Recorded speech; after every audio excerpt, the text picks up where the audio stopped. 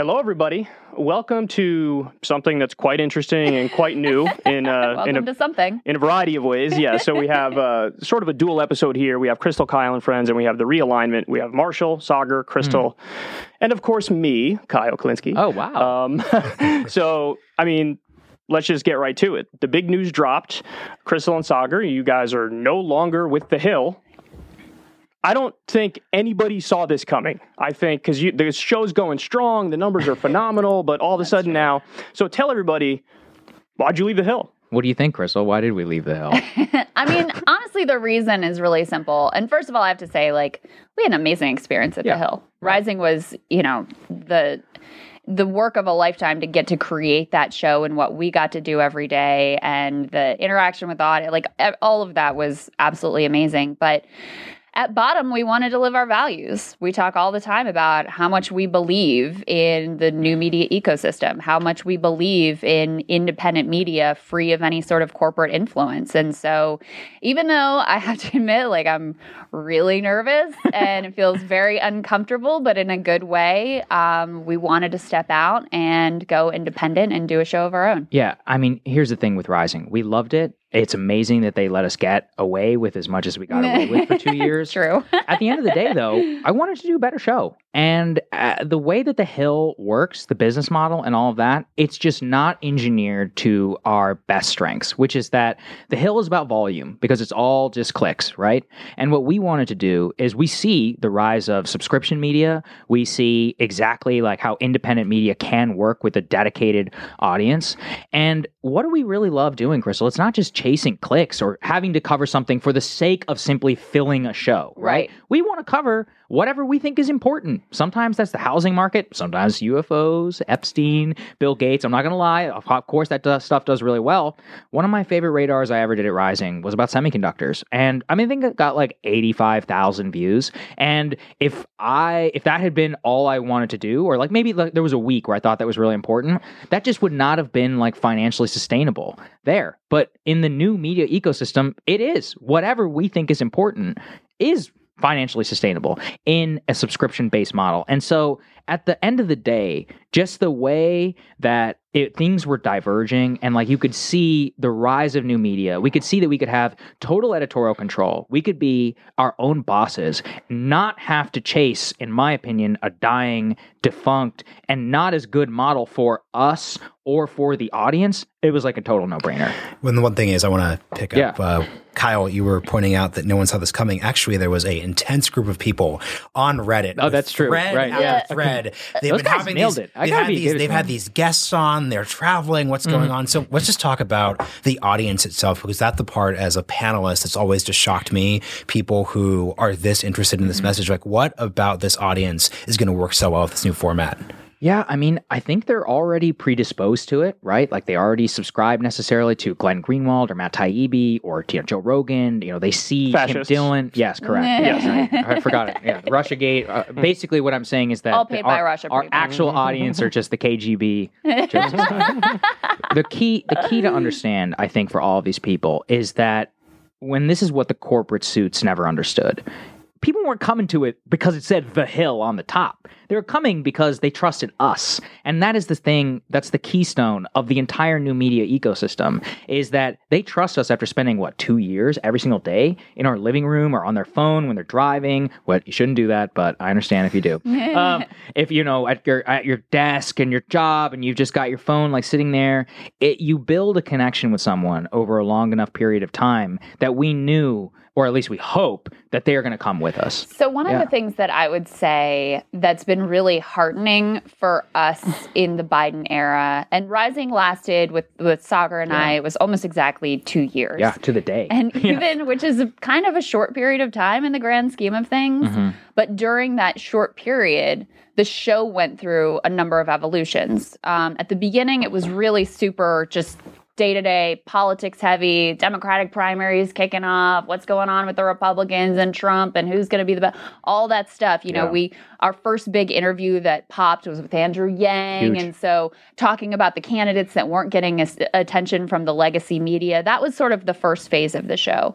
And then once coronavirus hit, there was a big adjustment that had to take place because suddenly political news just wasn't top of mind for people in the same way. And so we had to adjust to meet that. And then the Biden era, and this is the part that I've actually found really heartening, is of course we still cover the day-to-day of politics and what's going on with the infrastructure package and reconciliation and what the hell happened to the public option, by the way, and where's $15 minimum wage, and how about we get some support for the PRO Act. But some of the things that we've done in this era that we've gotten the biggest response to and that the audience has seemed to find the most meaningful are talking about the massive shifts that we're all living through right now, post-Trump, post-pandemic, living in, the wreckage of like the neoliberal system. So when we've talked about housing, that's gotten a huge response. When we talk about the way that billionaires just like robbed everybody blind during the pandemic, that's gotten a huge response. When we've talked about the way that people are rethinking their relationship to the workplace, that's gotten a huge response. So part of what we really want to bring into the new show, and then we should talk about specifically what we're doing, part of what we want to bring into the new show is diving deeper into those issues, which maybe aren't specifically like left, right, Democrat, Republican kind of conversations. And that's the part where I think also there's an overlap with why the subscription model works really well for that, because what we're seeing from the audience is a desire to go deeper on those topics, but that's not necessarily like the clickiest headlines that you can put on the things to ride the Google trends of that day. So do me a favor and tell everybody about the mechanics of this new show. Okay, so it's actually, it can sound complicated. First of all, okay, let's unveil it. Breaking points. Let's put this up there. Can we put this on camera 1? All right, there we go. And we'll unveil the logo. There we go. So look, it's Breaking Points with Crystal and Saagar. It's a cool logo, right, It's guys? a very, very cool logo. We spent a lot of time on that logo, so I hope that everybody appreciates it. It's going to be on YouTube, and if you want to consume the show for free, your viewer experience is not going to change that much. It's still going to post as clips. It will also, how many thousands of fan messages have we gotten, will be available for free as a podcast with breaks, just kind of like the audio version of watching something with on YouTube with breaks as well. But if you pay $10 a month then, at crystalandsaagar.com, then you actually get, in my opinion, a much superior viewing experience, which is that you get the full show, uncut, emailed to you every day, an hour before that it posts on YouTube. It'll be an unlisted YouTube link. You can still Chromecast it to your TV, watch it on your phone. I don't want to screw up anybody's normal viewing patterns. I know exactly how it goes. And same thing with the podcast. It'll be full, the exact audio, full-length version of the podcast. No ad breaks, anything like that. So if you're free, you still have to watch YouTube ads, or you have to listen to Crystal and I ask you to subscribe so that you don't have to listen to us anymore. But other than that, that's the key part. And look, I just want to make it clear, like, the reason that we have to do this and the reason that we're committed to do this is what did I explain in the beginning? We have to make sure that the economics align with making sure that we can keep people informed the way that we want them to, and we can bring them the news that they want. Like the Washington Post and the New York Times and CNN and MSNBC, these people have gajillions of dollars. They can literally take a loss on their worst products for years and years and years, just in order to make sure that whatever business unit or whatever is going to support their overall mission. We do not have that luxury. Like, we are putting our fate fully in the hands of our audience and saying, look, we need you in order to try and in order to help us if we want to compete against these people, because I think we both passionately feel, given our backgrounds, that partisan media, CNN, Fox News, MSNBC, is destroying this country very slowly and has been for a long time. And the culmination of that was a lot of what happened in 2020, and we want some sort of corrective to it. So I believe very strongly that this is the best way to get out of it. You got a couple quick things that should be hit. So you're using Supercast. Yes. And you're doing Rising. How is the Q&A going to work? How is the actual mechanics of what you're doing? So Supercast actually is an awesome Q&A platform where people can type in their questions, and then other people who are premium members can upvote and downvote like what the best questions are. So we're going to do that once a week for the people who subscribe. But I think, look, if I had one message, it's twofold. It's like, help support us, and in exchange, we are going to give you the best viewership and listenership experience possible. You will always be our absolute priority whenever it comes to content. One of the things we want to carry over from Rising that we sort of stumbled upon as an important innovation, I wish I could like take credit for it, but honestly, it just happened this way, is people really appreciated that it had high production value because it had that sort of mainstream feel with the graphics production and with the set and the whole look and feel. And even Sagar and I are both sort of like, you know, we have a traditional like broadcast anchor vibe that we both bring from our journalism background.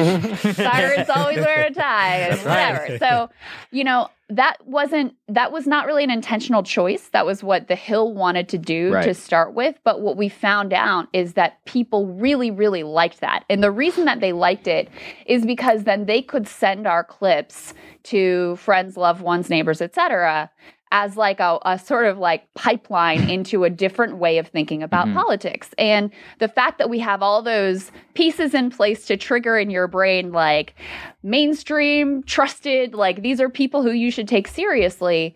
This is maybe the most consistent feedback that we get over and 100%. Over again, is that that's been important for people to be able to send our content to others in their circle who maybe aren't YouTube people, aren't alternative media people, but to help them understand what their type of politics are. And one of the things I'm really proud of is we've also gotten a lot of feedback that has sparked a lot of conversation between people who are maybe politically radically at odds, but are able to have a sort of like shared language and shared ability to relate to this content. And that's started conversations that weren't happening again. We're going to bring that ethos over to Breaking Point. My favorite fan interactions are, I don't agree with you at all, but... we get a lot of that. Yeah, I don't agree with you at all, but... And I'm like, okay. But... I love how you look mainstream, but you don't sound mainstream. Or you helped me explain my politics to my dad. Or you helped me explain my politics to my grandma. And my grandma won't watch a video of somebody, you know, random person on YouTube. But because your show looks professional, they sat and they listened. 6 minutes. It's not a big commitment that somebody has to give. And we should be clear here. This is the Crystal Kyle set. It's an awesome set. We have a new set, which we will be unveiling to the first 1,000 people who subscribe at crystalandsagar.com. It's amazing. We spent a lot of time the design, making sure that it's going to remain it's going to remain like a very mainstream looking thing. I got to design a desk, which was something. You can ask Crystal what that sketch was like. It looked like a 4-year-old drew it. And when I sent it over to the manufacturer, he's like, "You sure about this?" Didn't you say something? You're like, "This is the worst drawing I've ever seen." Literally the worst drawing I've ever seen. And I was like, "Well, can you build it?" But it turned out beautifully. So. It all worked out. So there's a million questions I want to ask, but let's just start with something that's rather basic. Are you scared that the YouTube algorithm is not going to treat you as kindly as it has when you were with The Hill? I mean, you were under the wing of a corporation. Yeah. And when you look at Secular Talk versus The Hill, I could put a very similar title to a title you have on The Hill's channel. You guys could get 300,000 views on it like that, and I'm stuck at 65,000. You know, you guys said it. I didn't say it. You said it, that one of the reasons why you think you were successful is that early on you brought on people like me, and my audience saw you guys, and then all of a sudden you guys lapped me by a mile and a half. So, that's weird. Yeah. So are you afraid that, you know, the YouTube algorithm is going to suppress you? Well, that's why we're not relying on YouTube ads, right? Like I would say, what if this was 2014 or something, 2013, we'd be like, oh, hell yeah. Like we wouldn't even had an idea. Right, yeah. This would be all over Facebook like, Watch. Yeah, guys, share us on Facebook and their new awesome Facebook Watch. And then it turned out their views are total bullshit. But that's why we're going subscription. Like this is the ethos of it, which is what I said. We don't want to have to chase clicks. We don't even have to rely upon an algorithm. Now, like, do I want our stuff to go viral and new people to find it? Yeah. But that is not the ethos like of the business model. And it's not like we're using the views necessarily to go out and like sell independently to advertisers and saying, hey, you know, sponsor us so we can directly read this product or whatever into our feed. Like we're relying on our people in order to back us. And if you have enough, as you found out, Kyle, you can be suppressed, but you know, suppressed 65,000, that's still a lot of people. Well, yeah, like, that's in fact, a lot of people. Let me just tell a little story, which it gets to what you're talking about. I don't think you guys were around on YouTube when the original Adpocalypse hit. No. Now, No, we were not. the gist I of think Ad- that was, 2017? Something like that? around there. right. But the gist of Adpocalypse was there was like some mainstream ad, like a Nestle ad, that sort of slipped through the cracks and got on a legit white supremacist channel. Right. And so then every mainstream media network kicked into gear. They wrote fear-mongering articles. And the response from YouTube was defund all of news and politics like that. Yep. So I went from making decent money to making $0.00 overnight. It was terrifying. There were thoughts in my mind of I might not be able to do it. I mean, I had a fucking audience of however many hundreds of thousands of people. I was like, I might not be able to do this. So what happened?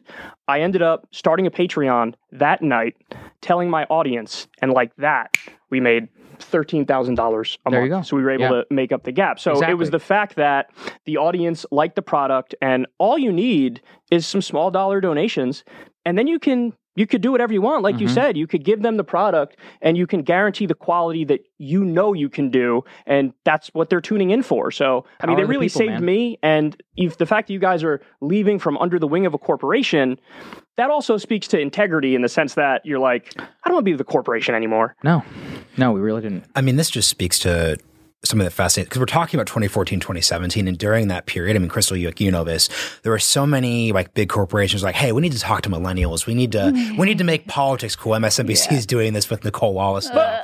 So at a meta level, what is it that made this actually work? I told this to you a year ago, but I was like, dude, like you guys are actually doing what like Mike and HuffPost and Vox actually said they were trying to do, but without, let's just say, the less successful editorial message. We thought about this a lot, which is that people threw about $1 billion at what we actually did. People threw $1 billion at Mike and many other, Vice. a lot of venture money at CNN for millennials, right? But here was the truth. What they wanted was the Suits version of CNN for millennials. They didn't actually want what millennials wanted from their version of CNN, which is you got to call out a lot of people. Yeah. You got to call out people actually in power. Oh, and those people in power, they buy ads on Vice. Or those people, they're owned by the corporation, which is doing a deal with Vice. Or HBO has a deal with Vice, which means you can't criticize Time Warner, who is their parent corporation. You guys get it. And so what they actually wanted was real independence, being able to call out everybody on both sides. People who are our age, I mean, I'm 29, and according to our analytics, most of the people are around like my age, although like 10 years up, 10 years minus. Those people are like not like doctrinaire Republicans or Democrats. They're not like boomers who like everything they want from Fox News or MSNBC is how the other side is bad.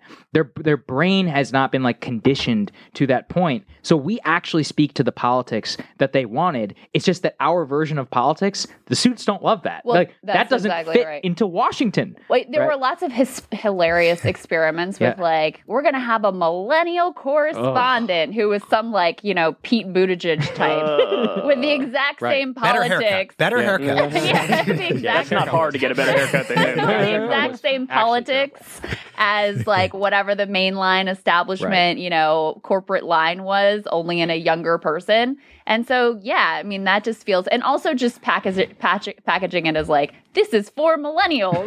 We're going to do a segment on millennials Hello, now. fellow kids. Right, You know, like exactly. that's fellow It has that children. energy for sure. Tell us the biggest stories on Rising that blew up.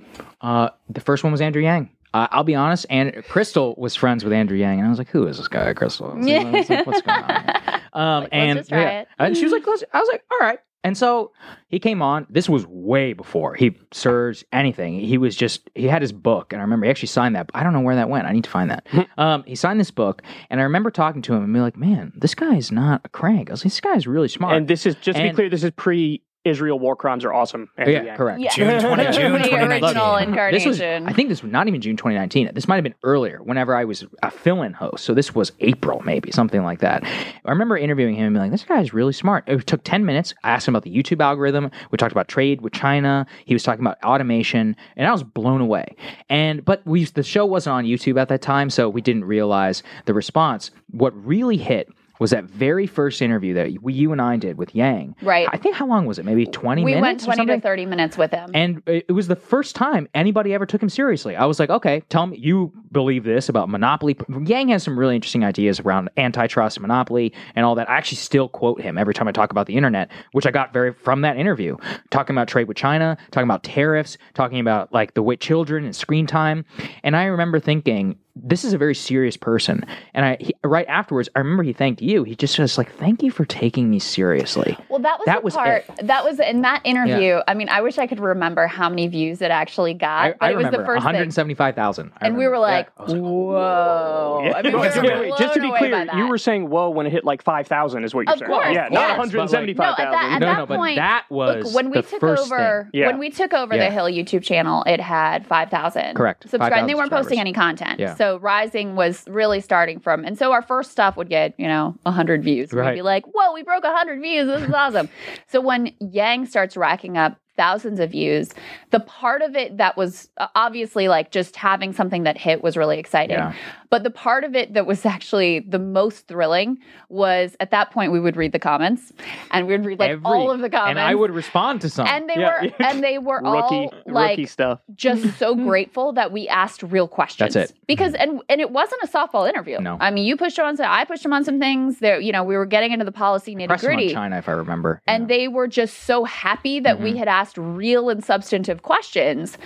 That to me, coming from the cable news world where it's on in the background, people are barely paying attention, it's all fluff, it's all just like stupid partisan talking point warfare.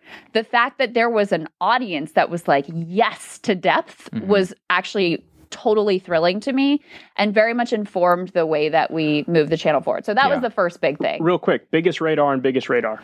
Oh God, I don't remember. I think I know what yours is. There are two. I know what yours is. I think mine is the one that I did recently. Bill Gates. About Bill Gates. You took down Bill Gates. It was about how he has single-handedly done more to, carry water for big pharma in the specific context of like fighting against lifting IP protection on the coronavirus vaccine. And he's got a long history here behind the scenes of this guy's a monopolist himself. Yeah. So he has an ideological and a sex pest. An ideological position with regards to patent protection that has been overwhelmingly influential in guiding global public health.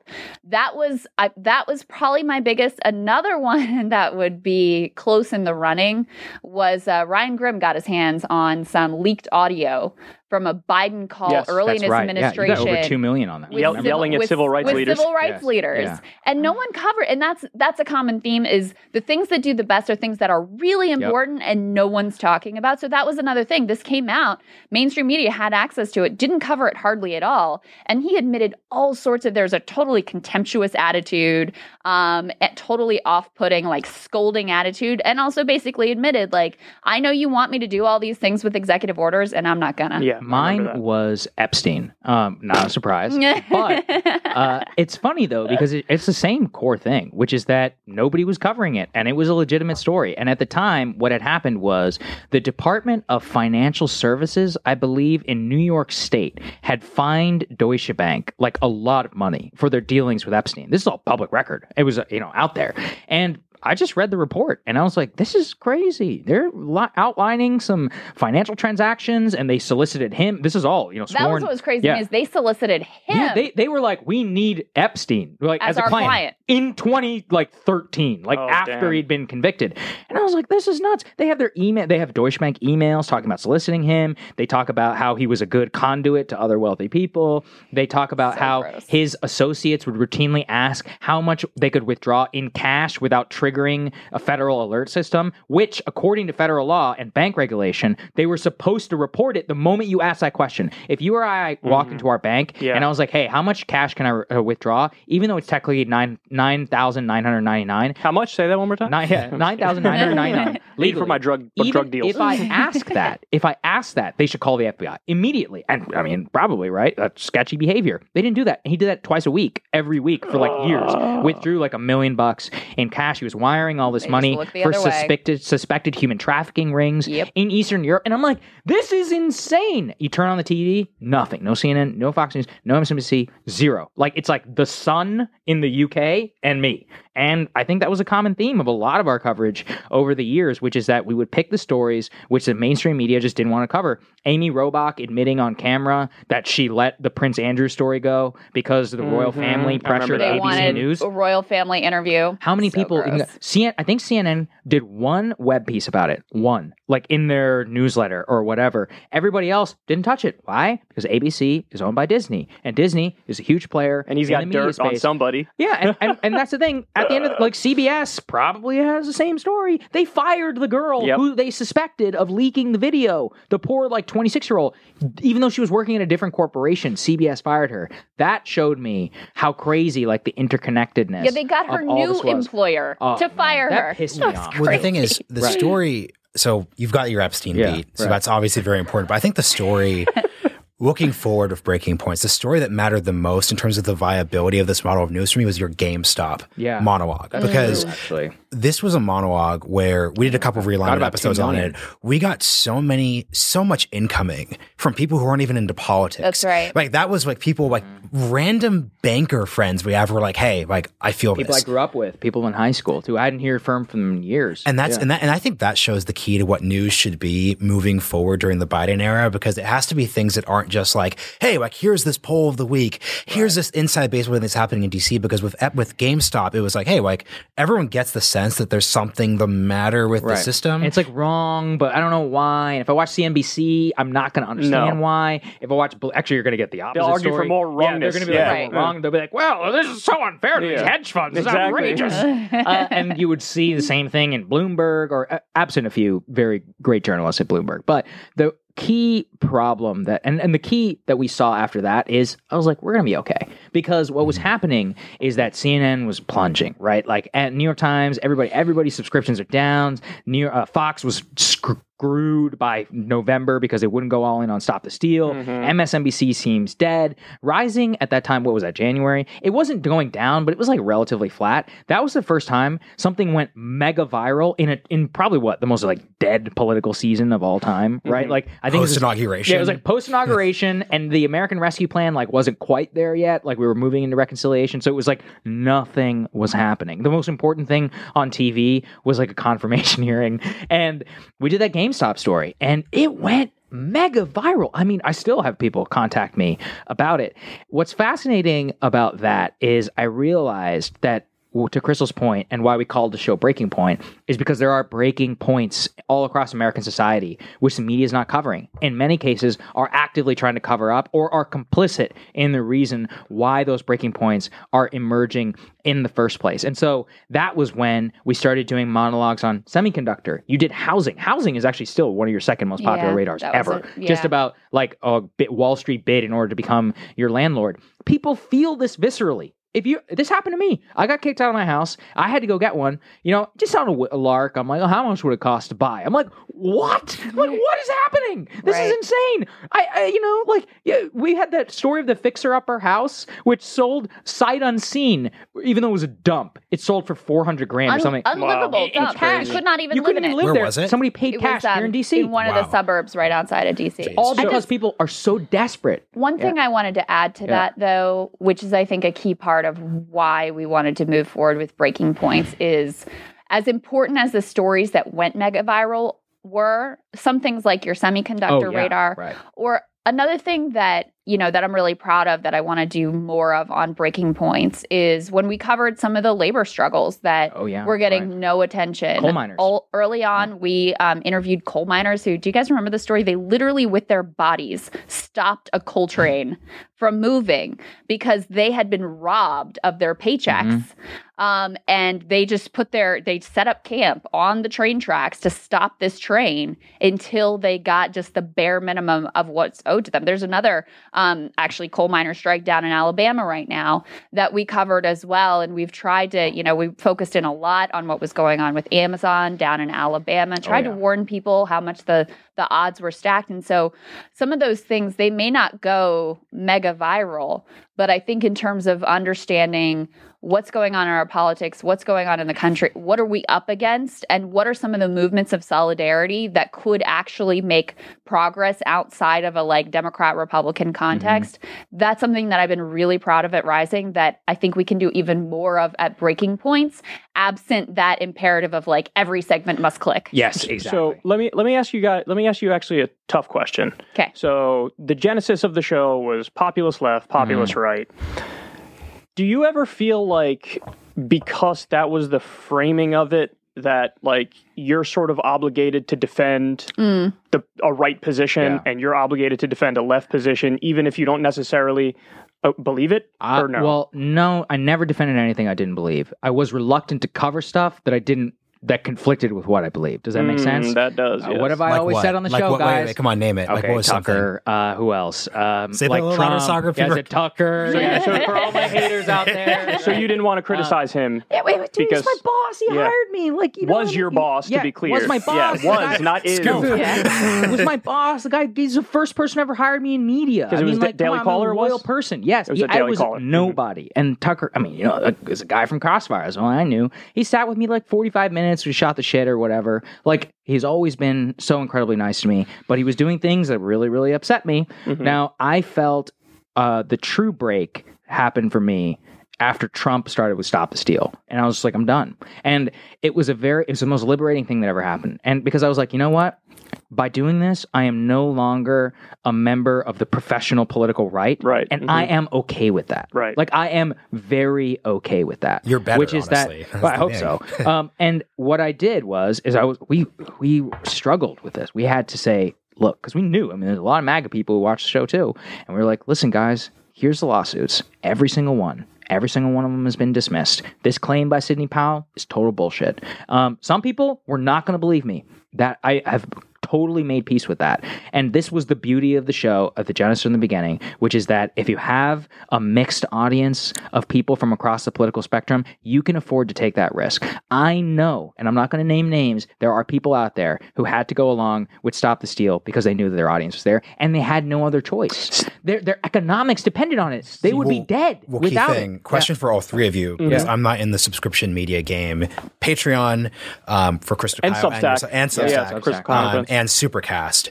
How are you guys going to be honest with your audience? Because now the business model is your most intense fans are going to subscribe. You get 3 to 10% of them. How are you going to hit that moment? Because some story is going to happen, which is going to push. And how do you, I just want to, for the whole panel, how do y'all think about this? Yeah, so, you know, it's interesting because you have to understand, I came up on YouTube. And so... Yeah, you were OG YouTube, right? Yeah, so in my mind...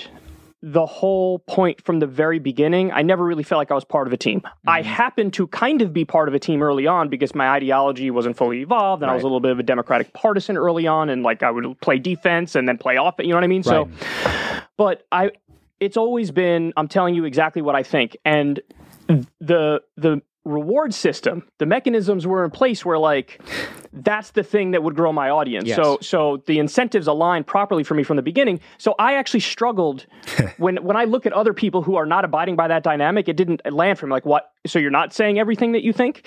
So, but what's fascinating is this.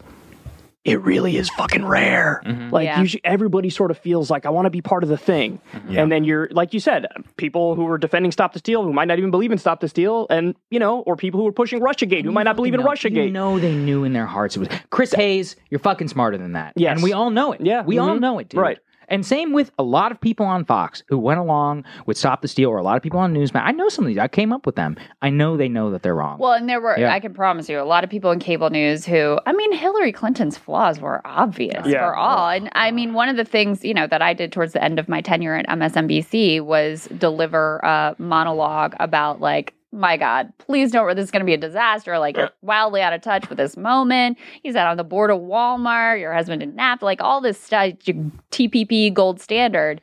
It was not groundbreaking to say, but no one would say it. But it was on MSNBC. It was That's the point. No one would say it because you took the blinders off. Yeah, and the problem and the access journalism thing comes in, and I've told this story plenty of times before, but for people who don't know it, the president of the network got a call from Hillary's camp, apparently. currently. God. And they're like, Is this public? Is this public knowledge yet or no? Yeah, I've talked about this before. No scoops. No scoops today. I didn't. No, I didn't know if it was new for everybody. I didn't know if it was like already news. Right. So, anyway, I get a message from the president of the network that's like, we're not trying to curtail your coverage. You can say whatever you want about Hillary Clinton, but you have to approve it with us first. With That is trying to curtail your coverage, literally. and just it asking works. questions. That's And it works. bullshit. Yeah, right? and it works. Of course And it works. look, I'm a human being. Did I think next time? I did other stuff on her, but next time around, was it like, You thought twice. Is this really worth it? Like, I'm gonna have to go through this. It's and your it's gonna be under livelihood. scrutiny. Gross All that system. stuff. Yeah. Gross. So that's really the way that works. So to your question about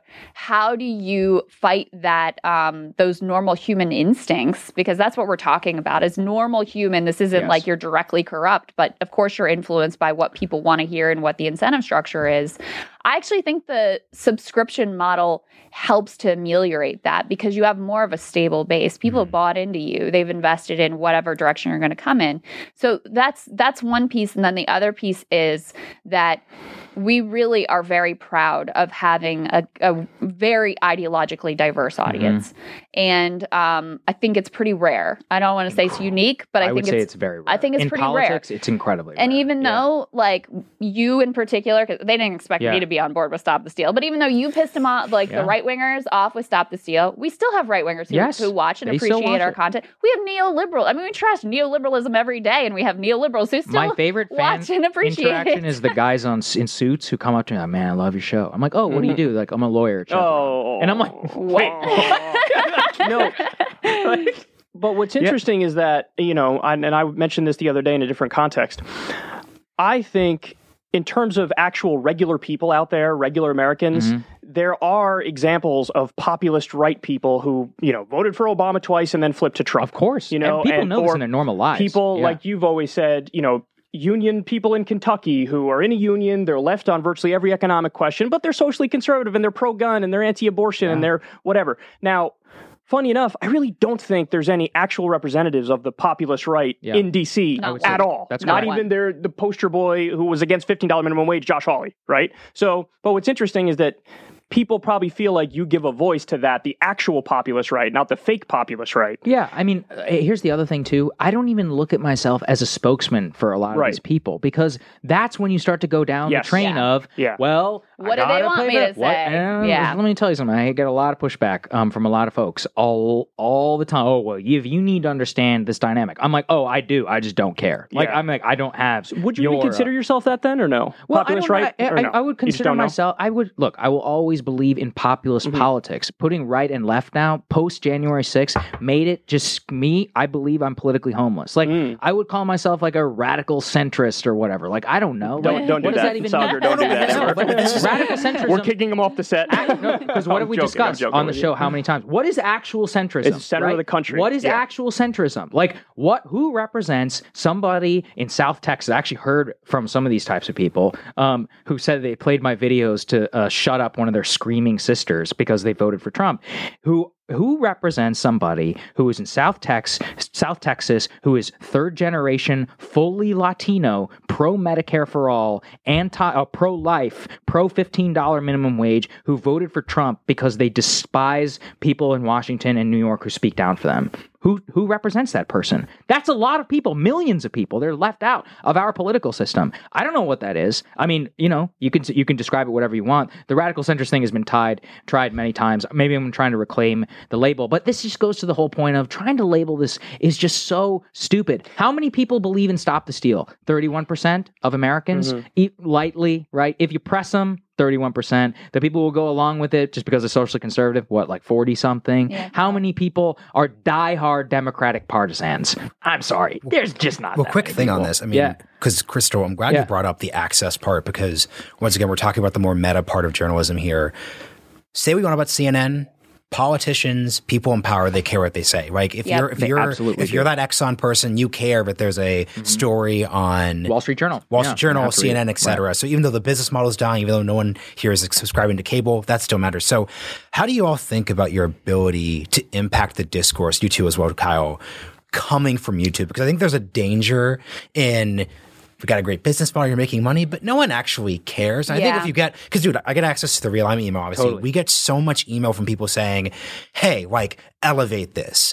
I need this to be heard. How do you balance that thing? This is actually one of Thought the about this a lot. Yeah, and this is one of the risks I think of going independent, because just because we have that like the Hill stamp, it has given us more of a foot in both worlds than I think if we had started independent. Yeah, I don't have a foot in both worlds. And Right. so, and also the fact, we both come from like traditional journalism backgrounds, I was et cetera, a White et cetera. House correspondent. She was on MSNBC. That helps as well, Right. and the look and the feel of it, that someone can come in your studio and there's a green room, and we used to have a makeup artist before COVID. She was amazing, Rhonda. I love the you. best. We miss you. Rhonda. We Yeah, miss you. one of the most Yeah. amazing women on the planet. Yeah. Anyway, so that's one of the things one of the goals with Breaking Points and keeping some of the mainstream look. It's going to be a little edgier than Rising was. It's going to be a little more casual than Rising was. But one of the goals is to try to maintain some of that foot in both worlds. And, in a way, that's not necessarily totally up to us. It's going to be partly a function of the way that this ecosystem evolves and whether, any sort of mainstream politicians realize the fact that these spaces are increasingly important and influential. One quick follow-up. How is it going to be edgier? Because once again, I'm a little too deep in the DC Dude, I'm bubble. here. That alone makes it edgy. Yeah. Well, because like already, I'm like, Rising was already crazy. Yeah. So like, right, like, what does edgier mean? Like, I think that's amazing. So I think for one thing, just in the format of the show, and you guys will see this when you see the first episode of the show, like Rising was very much based on a sort of cable news format. We should explain that, like blocks. Yeah, and so it how was that all like, works. here's all the Yeah. blocks, Right. right? See, Here's it's the A soulless, block, ladies and here's gentlemen. the- It is very where are soulless. you after this, right? And I mean, right. part I of that always hated that, just so comes everyone from that's the way that I came up, so that's still a little bit of a comfort zone for me. This is going to be a little more conversational, Yes. a little bit less of that, like here I am as an anchor woman. You're dropping all the bullshit. That's the bottom line. Yeah, You're dropping and all the unnecessary formatting. But, Yeah. We but some of it also- is key, though. That's Yeah. what I want to make sure. Like, the production value is key. Is up, right, The yeah. production value, Cameras. the camera, right. Like, we have a multicam system here. We have a switcher. We have, so TriCaster. Like, all these things do matter. So it's not that stuff doesn't matter. But do people really need it? More Rising for you after this? I hated saying that so much. Or like these like pre-written introductions, which were long, and they would include videos. The thing that drove me the most crazy is when we would have to play videos back to someone, like have them react to a video of themselves. I'm like, this is not natural, Yeah. right? Like, and it's because maybe it's because I'm young, but like, before I got on Rogan, many years ago, I used to listen to Joe Rogan. That is my meat. Like, I much prefer that format. I've been listening to these guys for years, Sam Harris and all these other people, like the way that they interview. That is what I prefer. And so what we always wanted was to split the difference of Rising and that. This is going to be, I would say, in that format, 3/4 traditional, 1/4, like maybe a little bit more non-traditional. This will be a true split the difference. Yeah, in well, my I mean, opinion. and also let's get the big thing out of the way. You don't have a boss anymore. Actually, I want to No go more back boss. to I want to go back to the access question because this is very important, guys. When we're actually independent, we don't have to worry about. For example, sometimes I would talk shit about an ex-politician. An ex-politician would call the Hill and say, "How dare so and so say this?" Now I'm okay. I'm not going to name any names because I explicitly agreed to. You know what my follow-up question was. People very high up in Congress would throw shit fits about the things that I would say, and they know exactly who to call. They never call you. They always call your boss's boss's boss, and they're going to politely threaten and say, we're not going to do an interview with your correspondent anymore. You think that we're going to... And look, in a way, I don't blame him. That's the Hill's job. I blame him. The Hill's job is to blame him a crawl lot. the Hill and to go into, talk to politicians and get quotes and do the Washington story of the day. But I can't, in good conscience, say that I didn't have to at least think about it whenever I criticize And somebody. I also would say on the other end of that, we've had some fairly radical people on Rising, and I think we would be able to do that more with more Breaking funky Points academic. because there were exactly. I'm 100% thinking of Iremy, who we all knew we you were love. thinking. Yeah, And I love that guy. there have been every time we have him on, we have to hold our breath a little bit that he's not going to say something that's gonna I that the don't Hill is want just to. going to be totally totally like not okay Not with. what we signed up for. And we don't want to have to even have those thoughts don't even wanna in think our about it. head, Yeah. right? Because we are human beings and we are all subject to the incentive structures and pressures. And so maybe not you, because you seem to be like, No, it's you that seem the to be incentive- separate and apart you got- from you all. got- incentive you got an structure early lined one. up. It's not I'm immune to incentive structure. gonna say, It lined up. Your Yeah. incentive structure lined up for you, but any normal human feels this whenever they have that. And so when you have a boss and you have somebody who's calling somebody, I'll give you another example, which was TikTok, which is that I did a whole expose on the Washington slime who are all going and working as lobbyists for TikTok. And those people are very well paid and very well connected. And they threw a shit fit and accused me of spawning death threats and all these other things Oh my before God. them. Yeah. I don't even screw think I you, knew that. by the way.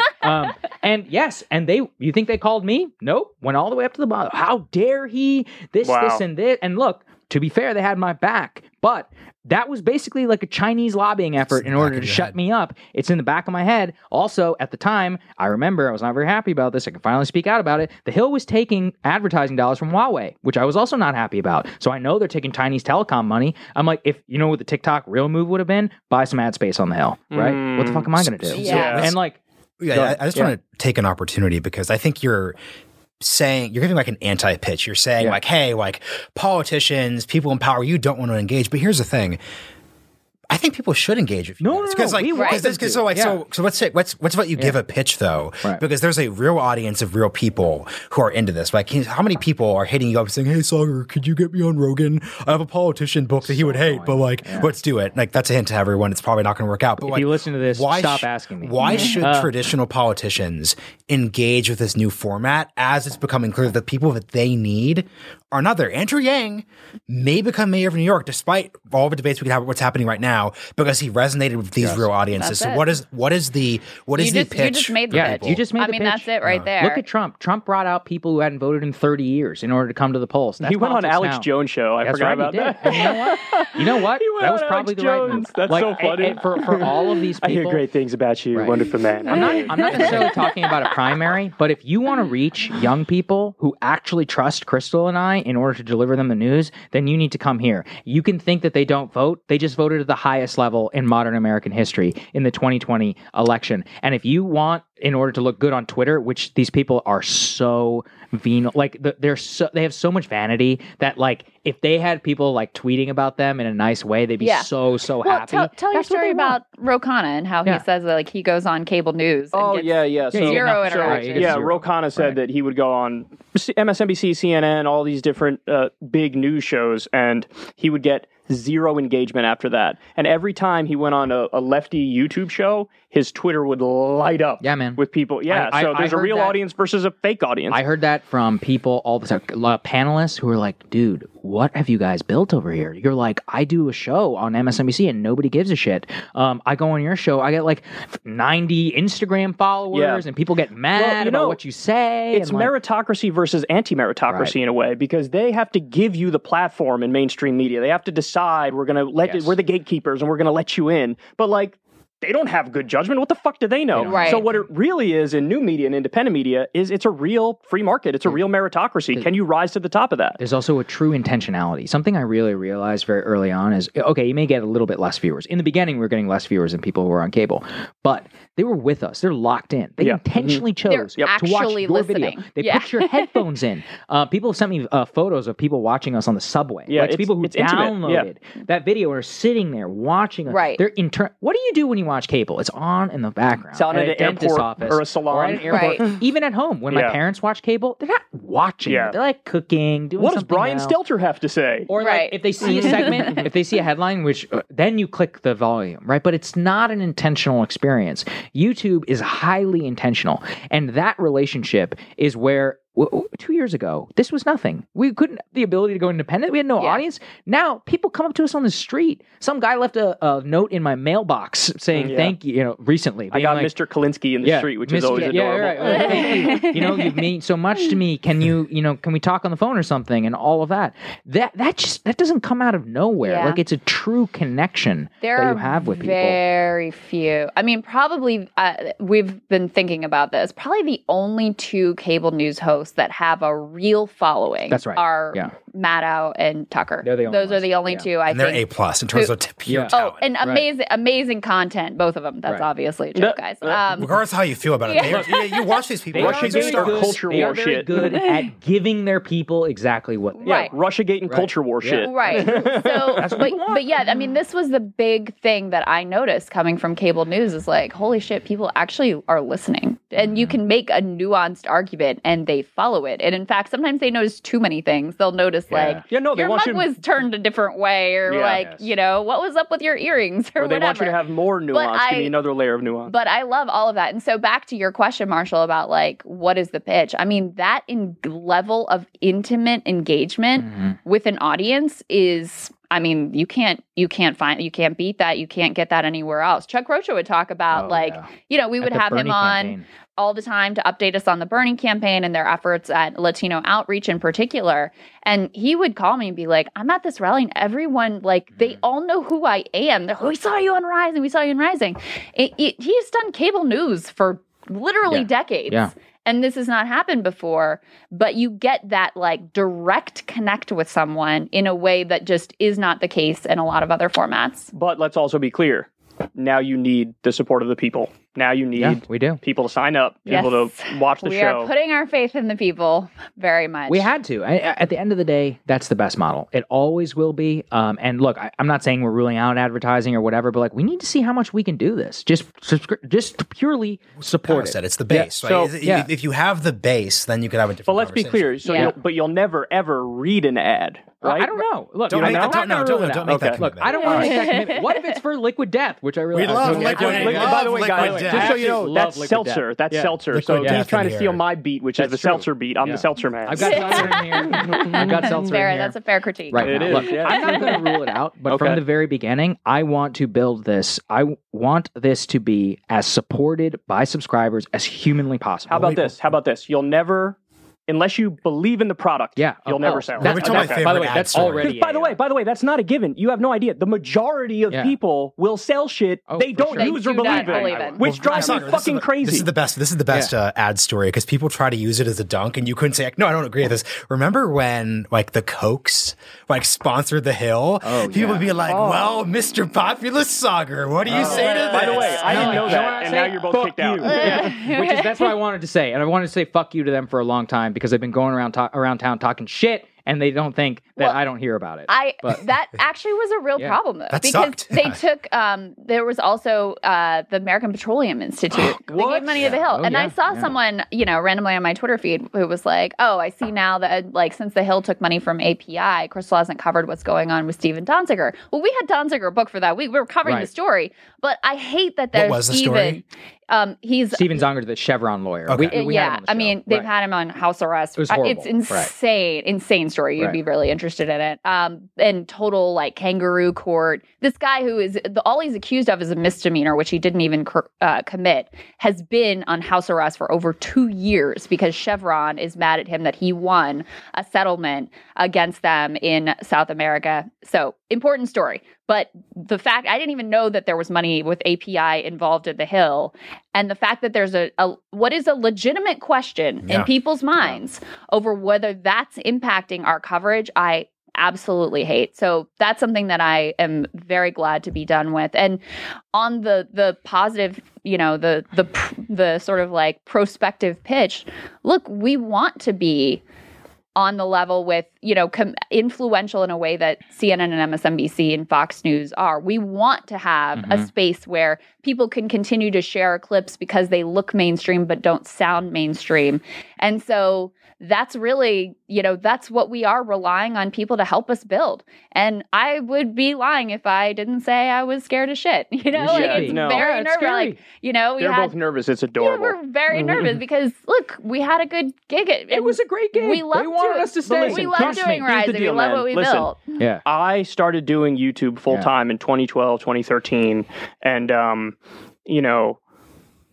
it just worked. And you guys are already a proven product in that even when you are at a corporation with all those negative influences, with a fucking boss, you still manage to maintain a degree of integrity. And so now that you're totally Unchained and nobody's above you. I mean, people already love the product and now they're going to love it even more. And I think that there's no way it doesn't succeed. Even if the YouTube algorithm fucks you. YouTube algorithm fucks me all the time. I'm still here, bitch. What? Even for them, just support them, and I guarantee you it's going to take off. Don't be nervous. It's funny because they're nervous for themselves, and I'm like, why are you fucking nervous? It's going to be fine. Well, we've got bills to pay, so that's we all have bills. So here's the big question then. Going back to something you said earlier, Crystal, you said there were basically 3 eras of Rising. Yeah. The one that is just imprinted into my mind was really that, Bernie's doing really well. Yeah, the primary. You think Trump that is the book came out. What would you all say is like the story? So it's no longer like the rise of populism. Like, so because for good or for ill, like that quite isn't it right now. Moving into June, moving into July, like what is like the narrative? Because I think the part that's resonated with people so much is just that narrative idea. I mean, this is what we do with the realignment. This is what you guys are doing, Crystal Kyle. Like, what is the narrative right now? I think it's about these massive, just following these massive tectonic shifts. Acknowledging it. Because people feel crazy. They're like, I can't buy a house. Why can't I buy a house? I don't understand. I went to the bank. I worked my ass off. I have a down payment. And some guy in BlackRock is paying cash? Why? How did this happen? I did what I was supposed to do. Mm-hmm. I took out debt for when I was 19 years old in order to pay for college, and I was promised a good life. And now I don't know what to do. I feel I'm upset. I cry all the time. I can't get married. My girlfriend wants me to propose to her, or my boyfriend, or whatever, and I can't do that. I can't have a child because I can't afford childcare. I can't have a child because I can't afford to stay home. I mean, I can endlessly knock off the list of things that people experience, especially in our lives, and nobody talks to them. Nobody is even like, I see you, man. That sucks. And here's exactly why it sucks. Mm-hmm. And here, maybe, is something that you could do about it. Maybe not, sometimes we don't have the solution. It's not our job necessarily, but we want to speak to what they feel every single day, and nobody talks to them. In the context of America, it's very counterculture to say, this is not all your fault. Yeah. Yes. Mm-hmm. It's very counterculture to say, like,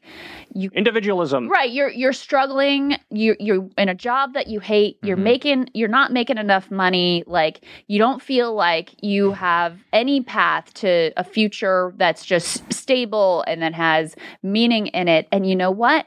Number one, you're not alone. And number two, it's not your fucking fault. And that, I would say, is kind of the narrative. And look, we tease that out in a lot of ways, just looking through the lens of whatever those store, whether it's GameStop or whether it's, this insane housing market right now, like all these different pieces that are going on help to stitch together that picture of, look, that's not to deny people like agency and personal responsibility, but it's actually very counterculture when you have the whole like idea of the American dream and the bootstraps and the meritocracy to expose how much of a lie, an insidious, destructive lie that really is. Mm-hmm. Yeah, I mean, just speaking to that, I remember we were doing a live show, I think in New York, and I said, how many people here have student debt that they can't afford? And it was like 3/4 of the room. 3/4. And it was stunning, right? I mean, like, so many people. And in terms of what we get the biggest response, that's why I think the housing stuff works. That's why I think a lot of the media stuff works. People know they're being lied to, or at the very least that there are obfuscations being made, but they don't know why. They don't have the experience to tell you exactly why. Or even in the White House press corps, everyone knows that the coverage is different. I was a White House correspondent. I can explain it to you. And I have. I've been like, this is how it actually works. This is what the background is work. If this were the Trump administration, here's what they have done. This is what I used to do. And here's what they do now. And here's why that's structurally, at least, pretty corrupt in the way that you're going to cover at least this particular policy. People know that it's wrong about why we have troops in Afghanistan, but they can't tell you why. And it's not their fault. They should live their lives. They should be happy. Fortunately, I got bit by the political bug real early, and we take it a real responsibility on ourselves to research exactly what's happening. I mean, every minute of the show takes like 20 minutes of preparation of reading and making. We picked every single topic. We wrote every single headline, even though I know some of you hated them. Remember, our job was to get clicks. I'm sorry. Things will change. Our headlines were amazing. Our headlines there were really some good. there were some ass headlines there. I know. I am going to be honest. I'm proud of every single one we wrote, and we used to laugh so I have hard to whenever say, we write them. I do think in general, right-wingers are a lot better at headlines than left-wingers. wingers. So the fact that I really think the Right. fact that you had a right wing background That's helped us true. a lot in the My tabloid headline creation department. It's a fair point. Yeah. Definitely a fair point. I was two left-wing headline Thank you, writers. Daily Caller.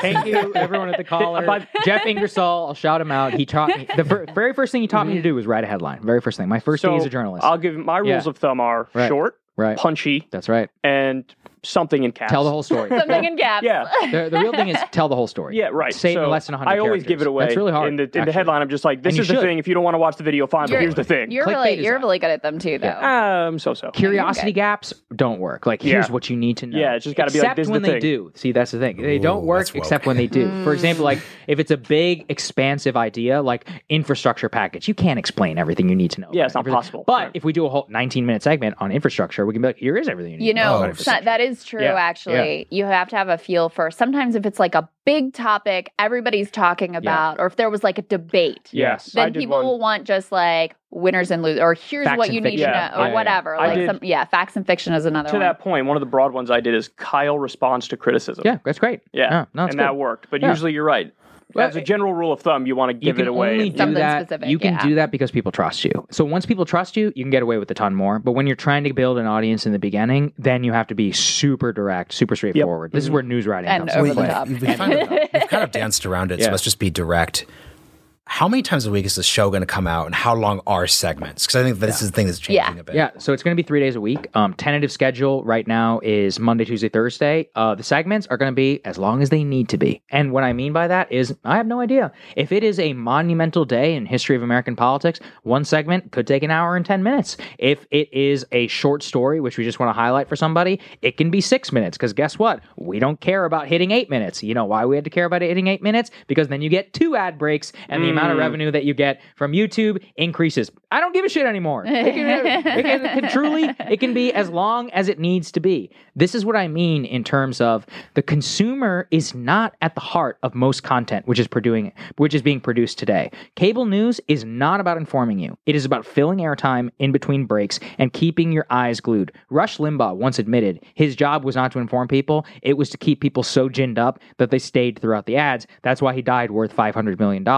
Now, same with YouTube. I mean, the truth is that YouTube, if you just make your money just on that, then you need to be all about ads. You need to be all about... I once listened to a thing about how Mr. Beast obsesses around thumbnails. I'm like, man, I don't need that life. Mr. Who? Mr. Beast. He's one of the The like, he's like the most Like one of popular the biggest YouTubers. Yeah. Totally sounds like a porn star. You should actually watch some of his videos. They're pretty good. But He's interesting, yeah, actually. Mr. Beast. Yeah. But my main point is I don't need that. You know, like I don't want to be Sounds spending terrible. there. Yeah, being like, oh, Right. tweak the lighting. I'm like, no. Our job is to tell people what we think is important. They have imbued us with the trust to say that we trust you to curate what you think is important for me. That's the relationship. It will be however long it needs to be. That's it. I have no idea how long. The last thing that I want to say, which I think has been really important on Rising, which I know has been really important, Kyle, for your success, and which, of course, we're going to bring to Breaking Points as well, is just like, we don't do partisan cheerleading. No. We don't carry water for any politician, even ones that we like. I mean, it's really just a commitment to, we're going to fuck things up. Of course, we're going to Yes. get things wrong. We'll get things wrong. We're going to screw What a great things pitch up, this is. but- I'm going to fuck it up, but support me. Support us anyway. No, but we're gonna do our best to be honest, and that's really the core of the pitch. And it's something that no one, not a soul on cable news, can say to you. Tell everybody where they could find you. This is all the most Right. important stuff. Yeah. So Yeah. crystalandsagar.com. When this airs, it will be, you can go ahead, or it's our Supercast landing page. You can hit subscribe. You can go ahead and sign up there. The moment you hit subscribe, you'll get access to the private podcast feed. I'll have your email then, not in a creepy way. We'll have it. We'll have your email so that we can send you I know all where of you the are. unlisted links so that you can watch everything without ads. And look, here's the other fun part. Let's just explain this. We had these bullshit clauses around how we couldn't promote our own podcasts. Right. Even though Don't get me started on this, Sagar. which we're I sitting will on- not stop. yeah. What influenced you? But think about this. Like, these people didn't understand YouTube, which was that, like, YouTube is all additive, as in there were a lot of stuff that we explored on Rising I didn't necessarily have the time to do, or that Crystal wasn't necessarily interested in. That's okay, because Marshall and I had the realignment. Crystal probably had some progressives that she wanted to talk to for a much longer period, debate or whatever. All good. That's why you guys have Crystal, Kyle, and Friends. It's a funnel. It's like a flywheel. You find Rising. Symbiotic. You like this, then you go to that. Yeah. And they had these insane rules around like, oh, you can't promote that. I don't even know if I ever acknowledged that you and I were co-hosts. Whenever Never. you were By the way, you you would always be allowed- on me and say, guys, Marshall, have you're you noticed co-host. anybody missing? Have you noticed anybody missing from appearances on Rising for the past however Well, long? like it's been a Yeah. year. Yeah, it's Kyle, crazy. Once Kyle and I started our podcast together, he became banned for I was insane reasons. banned from Rising, even Listen. though it would have helped them and helped us. And also, she couldn't mention our podcast, Crystal, Kyle, and Friends, on Rising. And no, sometimes So- we would do this thing where we'd be like, I was recently speaking with this person, and it's like, well, where were you speaking Yeah, to that like, person? Chris would be somewhere else. I just had this interview. I think we had an interview with Joe Scarborough. I really wanted to mention it, It's a and great I effing couldn't do interview. it. And I why, was like, why would you interview Joe Scarborough? Oh, no. You should listen to We it. It have, actually was fun. we have Yeah. to defend him on this. Yeah. He is the most self-aware Beltway person ever. We were like, look, Joe, like we have to ask you these questions because our audience kind of hates you. Yeah, I was like- He goes, bring him on, just do it. And He was like, I oh, you respect hate it. me? He's like, you hate me? It's like- yeah. And I was like, wow, man, that's money will do that to you. But Smug look, prick. Joe, That's all I I will, have at to least, say. I will at least give it. He'd actually love to talk to you. I'm serious. Like, no, I no wouldn't. joke. I wouldn't love to talk to him. I think so you would, because Sorry, Joe, it's not happening. Much more self-aware than you would think, at least in a podcast I'm format. just going to keep my mouth shut on this yes, one. please Look, do. all of You that guys being can said- have him again on the realignment. See, We're this is all why set on the we Jim have. We probably Garner will. This is over why here. we have different. This is actually the beauty of it. We have different shows. I believe that in have the same- dialogue, except with Joe Scarborough. Here's the deal. It didn't make any sense. All have, we have the beauty of Rising, which brought people in. We have different intellectual interests. All good. It all comes together, right? And yet this was never understood. So that's going to be another awesome part of it. Your guys' clips will be on the Breaking Point channel. Same with the realignment clips. It'll all be like a symbiotic relationship because that's the way it should have been from the very beginning, which is that like people cared about Crystal and me. They obviously cared about you guys. Your audience helped build our damn channel in the first place. Realignment has done very well because of Rising. And now, like people actually realize that like, oh, it's not some like weird Chinese firewall thing in between it. I just think that the key point is collaboration in this new sphere is so important, and that this zero-sum mindset of old media, like how many times do we want to have somebody on, but they couldn't because their contract said they're a Right. cable news commentator. They're like, oh, well, CNN doesn't want to have me on. Or Silly. MSNBC says I can't do it. Why? I mean, I guarantee you, no offense, but like a shit ton more people watch our show than your show. Can I name a name real quick? Oh, sure. I don't even remember. The I don't even Washington know. Examiner. Oh,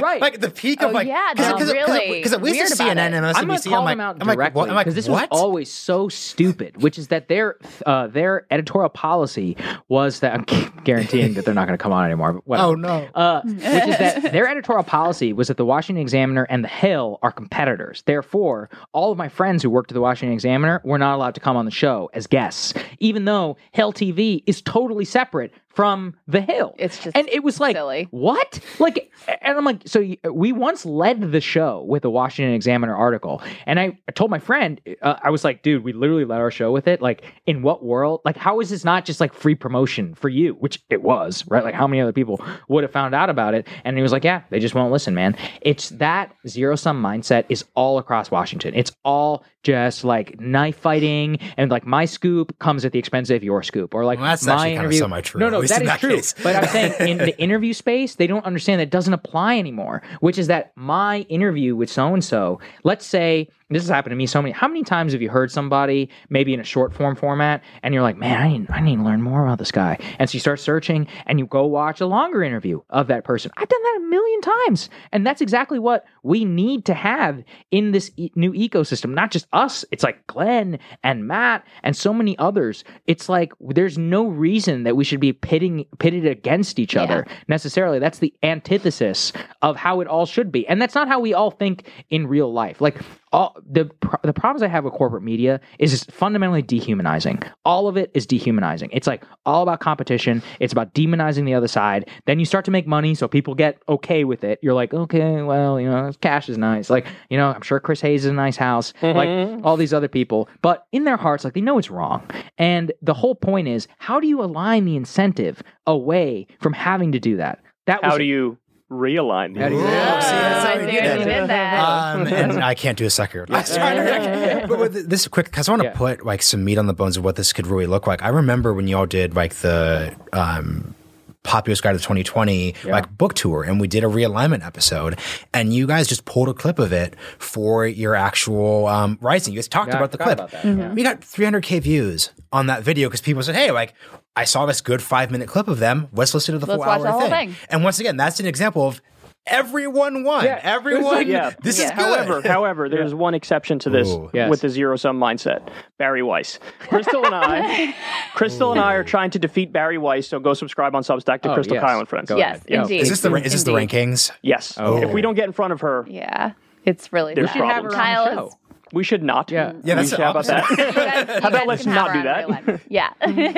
Yes. But I think the bottom line is we're very nervous. We're very, very excited.